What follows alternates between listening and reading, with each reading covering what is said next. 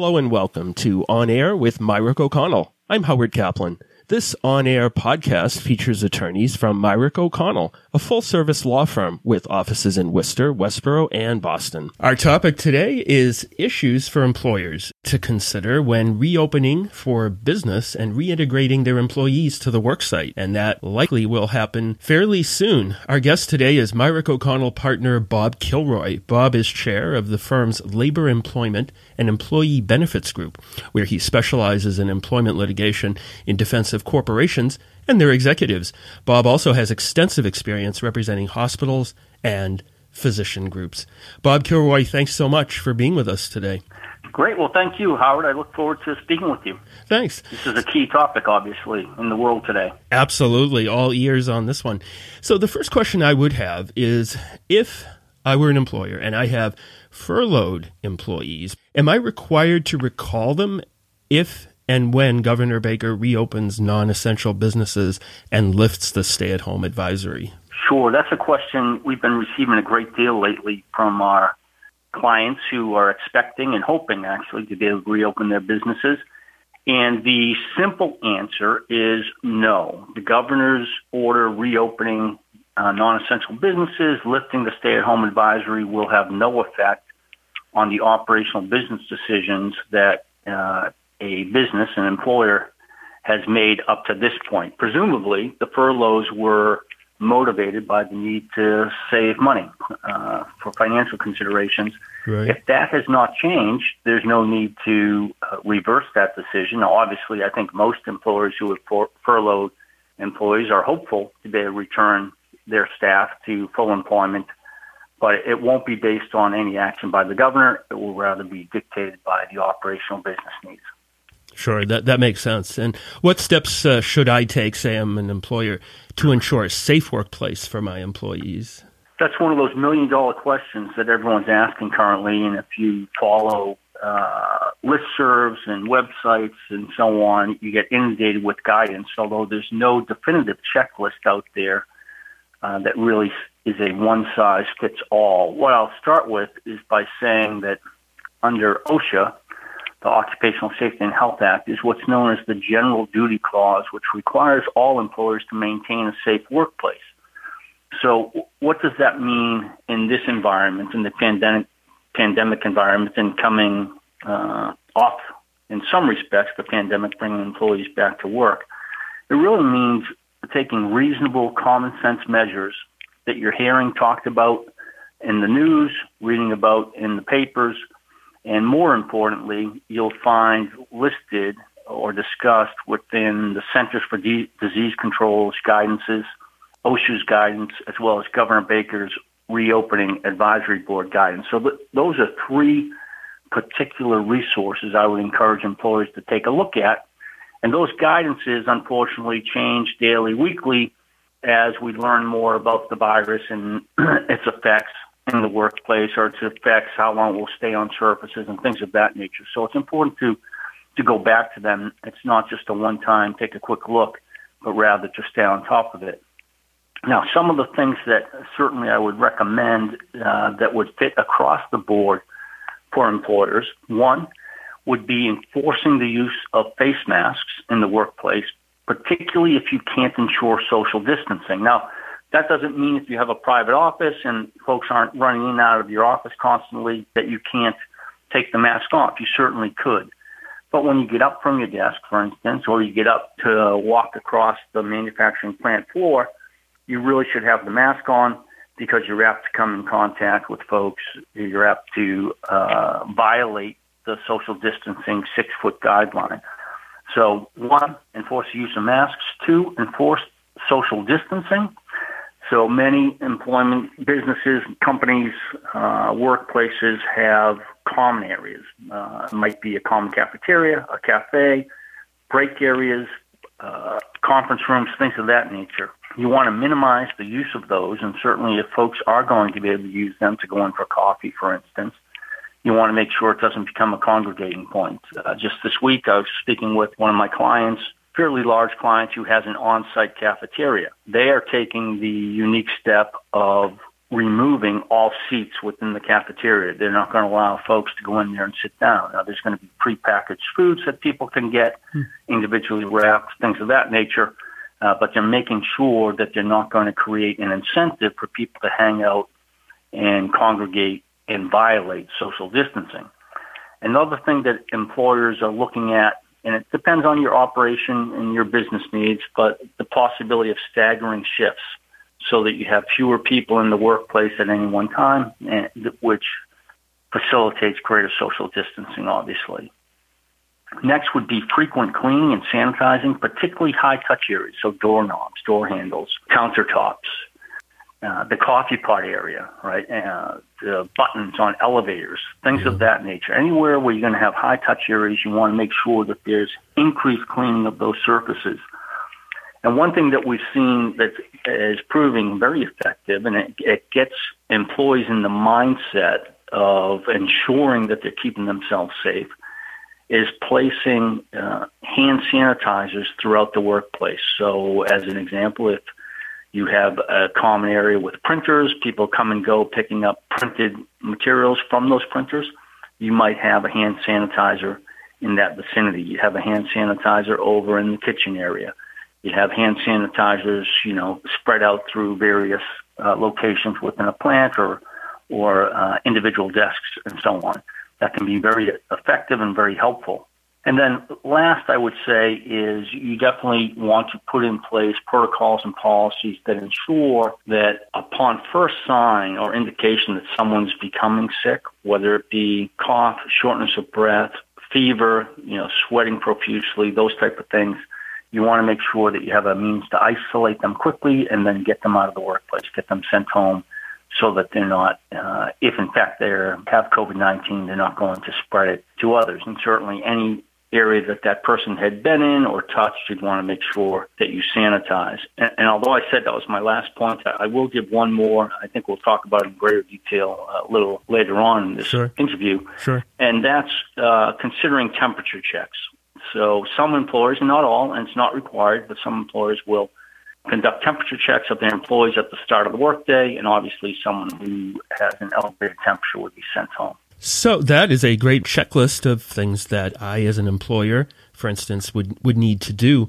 Now, if I require employees, we talked about face masks, if I require employees to wear face masks, what should I do as an employer if an employee just refuses to do so?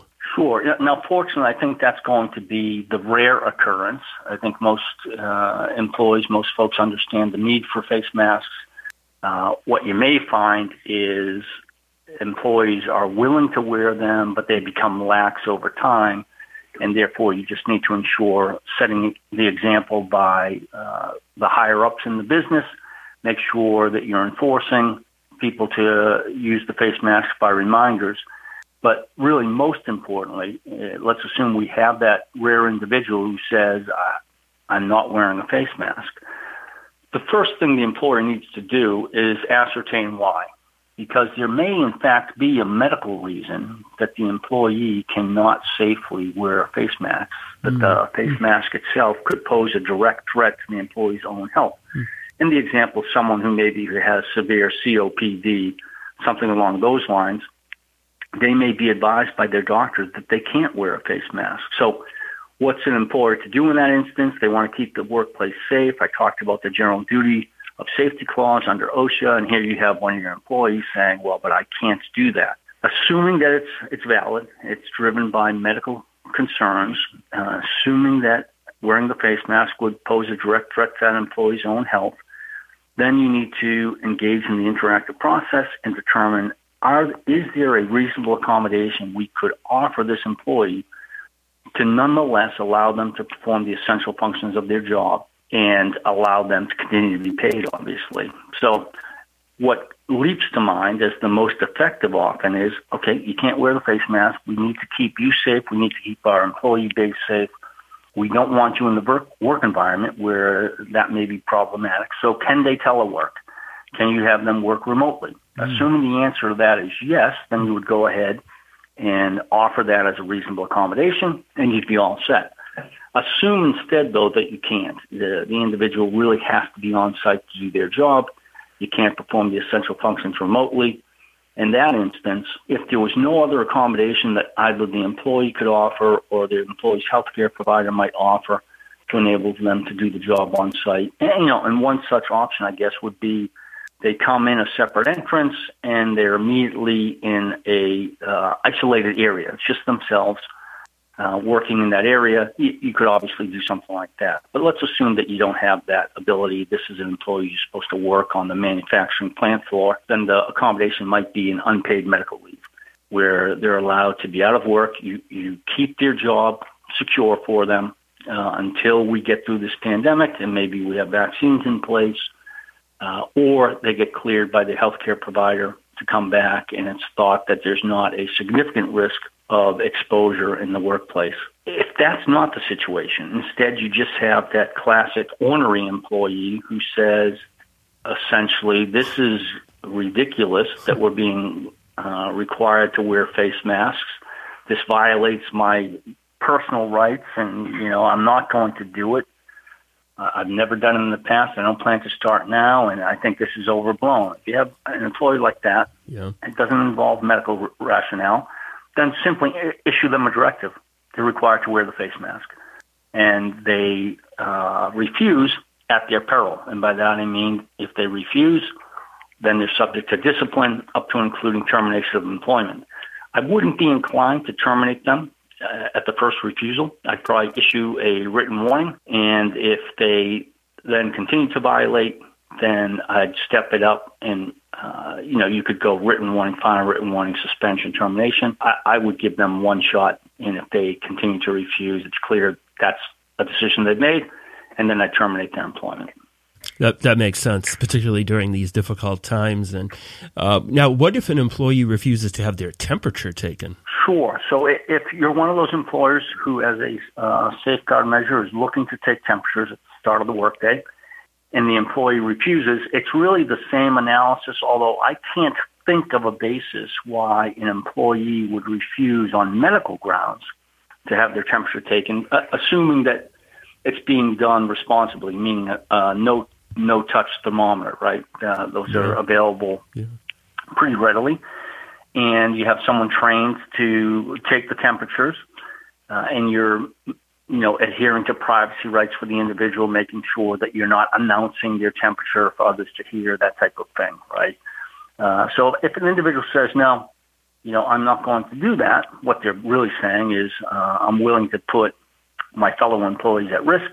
I'm not going to, allow you to take my temperature. Well, to me, they forfeit their right to continue to work for you. And I would start by simply sending them home, unpaid, recall them the next day. If they continue, then ultimately they would lose their employment as well. A couple things to think of for employers who are going down this path of taking temperatures beyond the no-touch thermometer is if you have a large employee base, you can imagine a line growing at the entrance. Assume that you have an 8 o'clock start time. And here we are, 7:58, and you've got the line, 75 people deep waiting to have their temperature taken. Granted, it only takes, 10 seconds maybe to take the temperature of an individual, but when you have 75 in line, that takes a while. If you had someone who was there waiting an appreciable amount of time, more than 5 minutes, 10 minutes, I would make sure that I count that time as time that they are getting paid. So if it's an hourly employee, and they're in line for 15 minutes, even though they haven't really started their job yet, they should be paid for that wait time. I would also ensure that if you're taking down temperatures, you maintain that confidentially in a confidential log. You keep it locked up. And if someone does test, and the standard that CDC is putting out right now is 100.4 degrees. If someone tests at 100.4 or above, I would then move them to a confidential area, isolate them, tell them the results, and I'd send them home for the day and then follow guidance as to making sure they're asymptomatic or have a negative COVID-19 test before returning. I will say, because I think it's important in terms of this is very much an exception to the norm under employment law to be able to take temperatures of employees. So when this pandemic runs its course, which we hope is sooner rather than later, employers should not believe that they can continue to take the temperatures of their employees. That would be a mistake. Right. The EEOC has made an exception because it's a pandemic. Beyond that, it's a medical test. You wouldn't be allowed to do so. So I just wanted to follow up one thing, Bob. The limit on the temperature was it 100.4? Yeah, 100.4 degrees Fahrenheit is what's being recommended by the CDC as essentially worrisome from a COVID-19 perspective. Now, if someone tested at 100.1, would I say, oh, well, we're good? No, I would be more conservative than that. I would send them home nonetheless, but the standard that's being put out by the CDC is 100.4. Now, can I require employees, if I'm an employer, to undergo antibody testing before permitting my staff or employees to go back to work? Sure. This is a question getting a lot of attention currently, and for good reason. Employers have heard in the news about the promising nature of antibody testing. Everyone would love to know that they've been exposed and had no symptoms, and now they're immune from the disease going forward, and they think the magic bullet for that is the antibody testing that will say that they're okay, and in that regard, they think they can go anywhere, not wear face masks, and so on. The simple answer, though, from an employment law perspective, at least today, now it could change over time, but at least at the moment, the answer is no. You cannot do antibody testing. And the reason, in part, is the FDA has made very clear that they do not find antibody testing to be sufficiently reliable as a predictor of full immunity, nor reliable to be able to say that you've had a past diagnosis of COVID-19.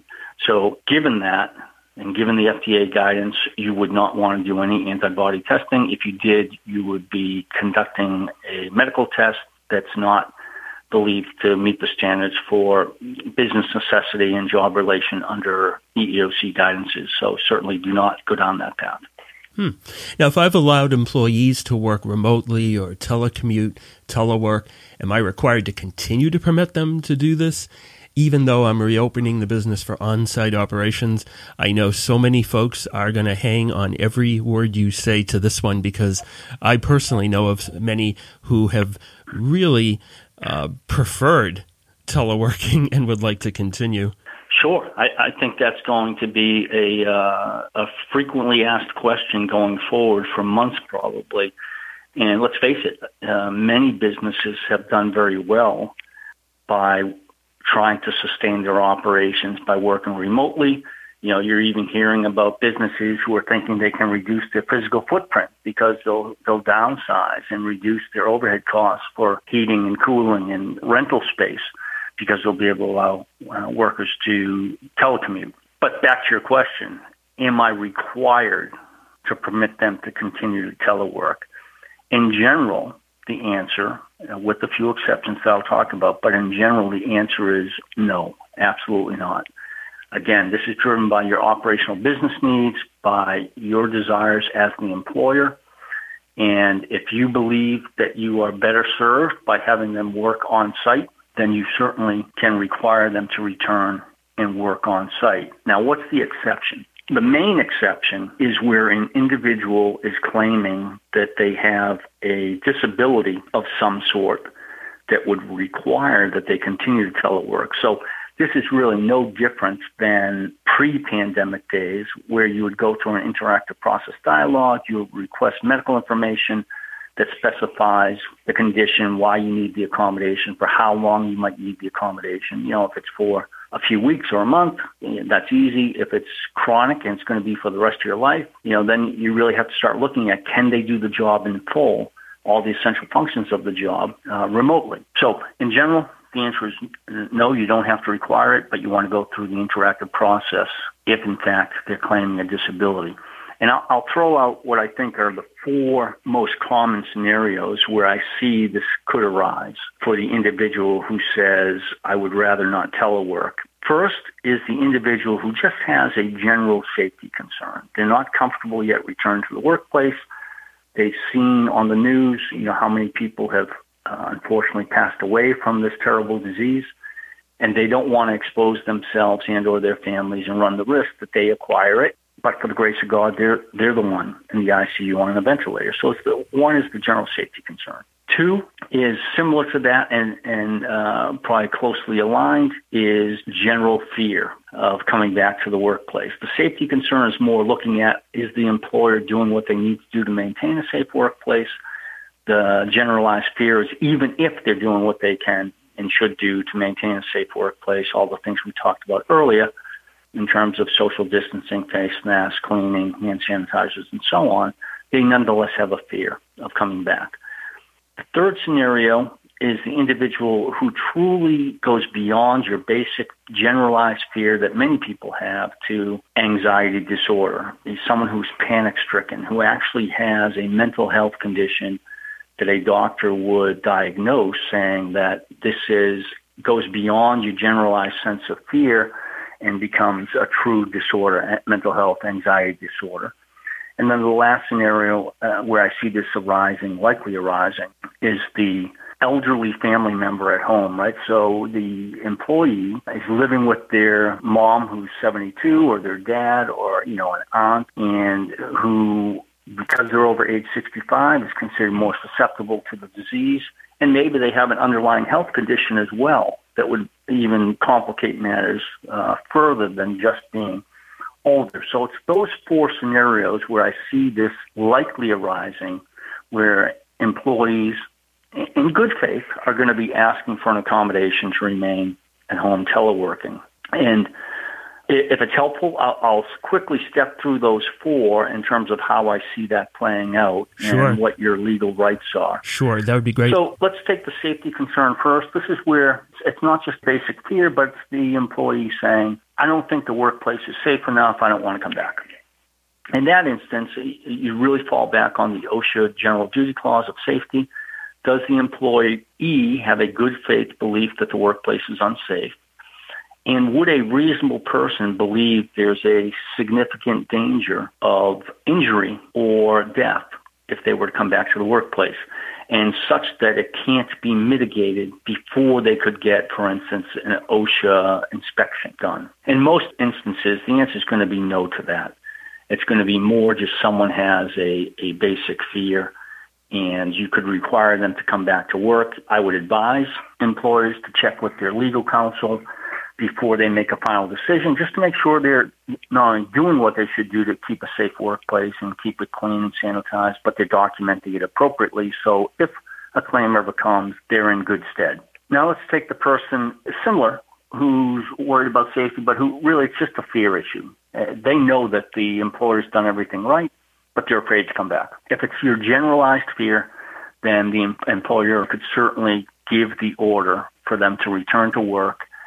And if they don't, they can be considered to have abandoned employment. If an employer was going to look to do that, they say, we need you back in the workplace, and the employee doesn't have a full-blown anxiety disorder, just says, yeah, I'd rather not, I'm worried, let me work from home. You want to make sure that the order given is in writing, indicates they would work the same hours, the same salary, and so on, and give them a by date by which they have to come back. Because by doing that, if they reject that, that gives you an ability, if they file a claim for unemployment benefits, to say, look, we had work for them, they refused, that individual should not receive unemployment benefits. Now, let's up the ante a bit. It's the person with the anxiety disorder who can actually support that with medical documentation. That individual really needs an accommodation of some sort. They have a disability. The employer needs to engage in the interactive process, needs to look at the medical information. And likely, there are one of two options that would likely be available. One is, yes, we can let you telework, assuming they can do the essential functions of the job. If it's truly the case that they can't do the essential functions, they can do some, but not all. The employer could decide, we'll allow you to do some for a period of time, but it can't be indefinite, can't be forever. Or the employer could decide, you can't do the essential functions of the job from home, therefore we're going to put you on unpaid leave. We're going to keep your job open for you, and once we get through this, we're going to bring you back. Now, if an employer wanted to be overly aggressive, they could consider, well, it's indefinite in time as to how long this is apt to run its course. What if, there's predictions that say this could resurge in the fall. We could be going into 2021 with this. At that point, there's an argument that's become an indefinite leave of absence. You're not required to provide medical leave indefinitely. And an employer could take the more aggressive step and say, we're going to have to terminate your employment if you're not able to come back to work. My practical advice on that is I would not want to be that test case. I wouldn't want to be the person who ends up in the news as the poster child for the big bad employer when someone truly has an anxiety disorder. I think you're better off at least accommodating for a month, 6 weeks, look into it again. Maybe it's another month. Eventually, you may have to pull the trigger, but I wouldn't do that right off the bat. Now, let's go to the last scenario, which was the elderly family member at home. And I think everyone can understand and empathize with this situation. You've got assume it's a 35-year-old man. He's the son of a 72-year-old mom who has some comorbidities. He helps provide care for her at home. She's living in his home.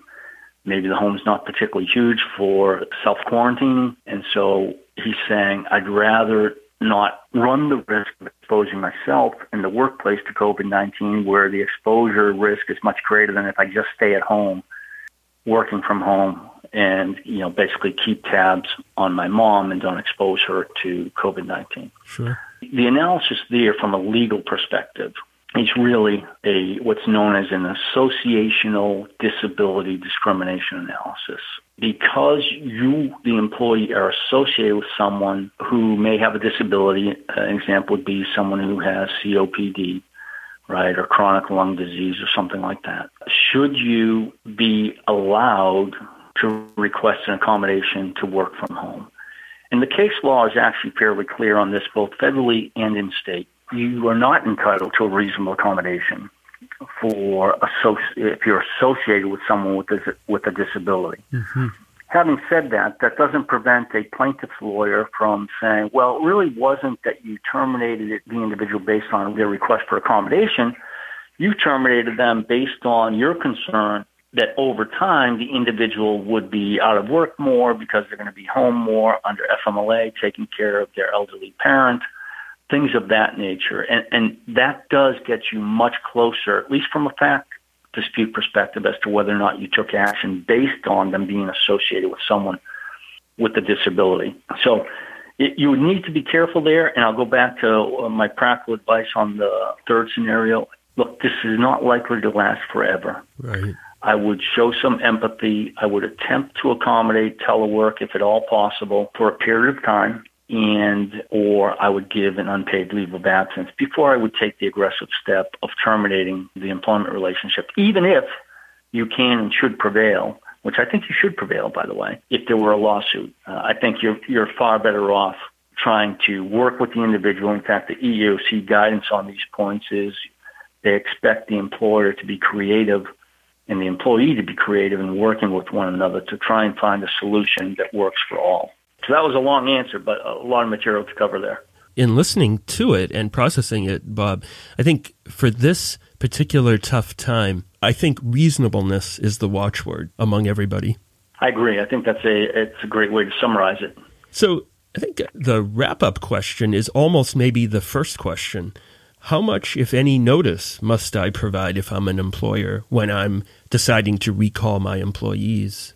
It's fairly straightforward. There is no legal requirement with respect to notice in recalling someone. And we go back to the reasonableness that we just talked about. I would be reasonable in providing such notice as is necessary for the particular employee or employees involved. If I provide an announcement that we're going to be open for business starting on May 21st, and I'd like to have everyone return to work, and one of or five of my employees say, can I have till the following Monday? It's going to take me a little time to arrange childcare between myself and my wife or my husband or what have you. In that instance, I think you'd be reasonable and you allow the time necessary for them to get their affairs in order to be able to transition effectively back to the workplace. For a whole host of others, they're going to be able, you could tell them today, we're reopening, I want you at work tomorrow, and they'd have no problem. They might be eager to return, they'd be ready to return, and there's no reason to provide any more notice than immediate notice. So I would work with my employee base Unless, of course, it's someone who appears to be gaming the system or doesn't have a valid reason why they can't make it back into the workplace. Then my assessment of reasonableness would probably have an outer limit of 2 weeks. All right, I'll give you 2 weeks, but then you got to be back. We're talking returning to work amid the COVID-19 pandemic, talking with Myrick O'Connell partner Bob Kilroy. Bob, great information in terms of usefulness, clarity. Really appreciate you taking the time. I know you're really busy right now for obvious reasons. How can folks contact you if they have questions or concerns? I'll give you my direct office line. It's 508-860-1464. And even when I'm working remotely, that will ring through to my cell phone or my email. I'm on top of my email throughout the day. That's rkilroy, Kilroy, at MyrickO'Connell.com. And Myrick O'Connell is MyrickO'Connell.com. And I would say for those employers, clients who may have worked with any number of our dozen or so attorneys and paralegals within the labor group, certainly feel free to contact them directly as well. They're well-versed in these topics also. And Howard, I want to thank you. This was very enjoyable and wish you all the best. Stay healthy, stay safe. Look forward to seeing you. Mutually felt. Thank you, Bob. And as I mentioned, today's guest has been attorney and partner Bob Kilroy. You can learn how Bob and his colleagues at Myrick O'Connell can assist you with your business and personal legal needs by visiting MyrickO'Connell.com. As Bob just mentioned, I'm Howard Kaplan. Thanks for joining us. Take care and stay safe. This podcast is brought to you by the law firm of Myrick O'Connell. It is intended to inform you of developments in the law and to provide information of general interest. It is not intended to constitute legal advice and should not be relied upon as such. This podcast may be considered advertising under the rules of the Massachusetts Supreme Judicial Court.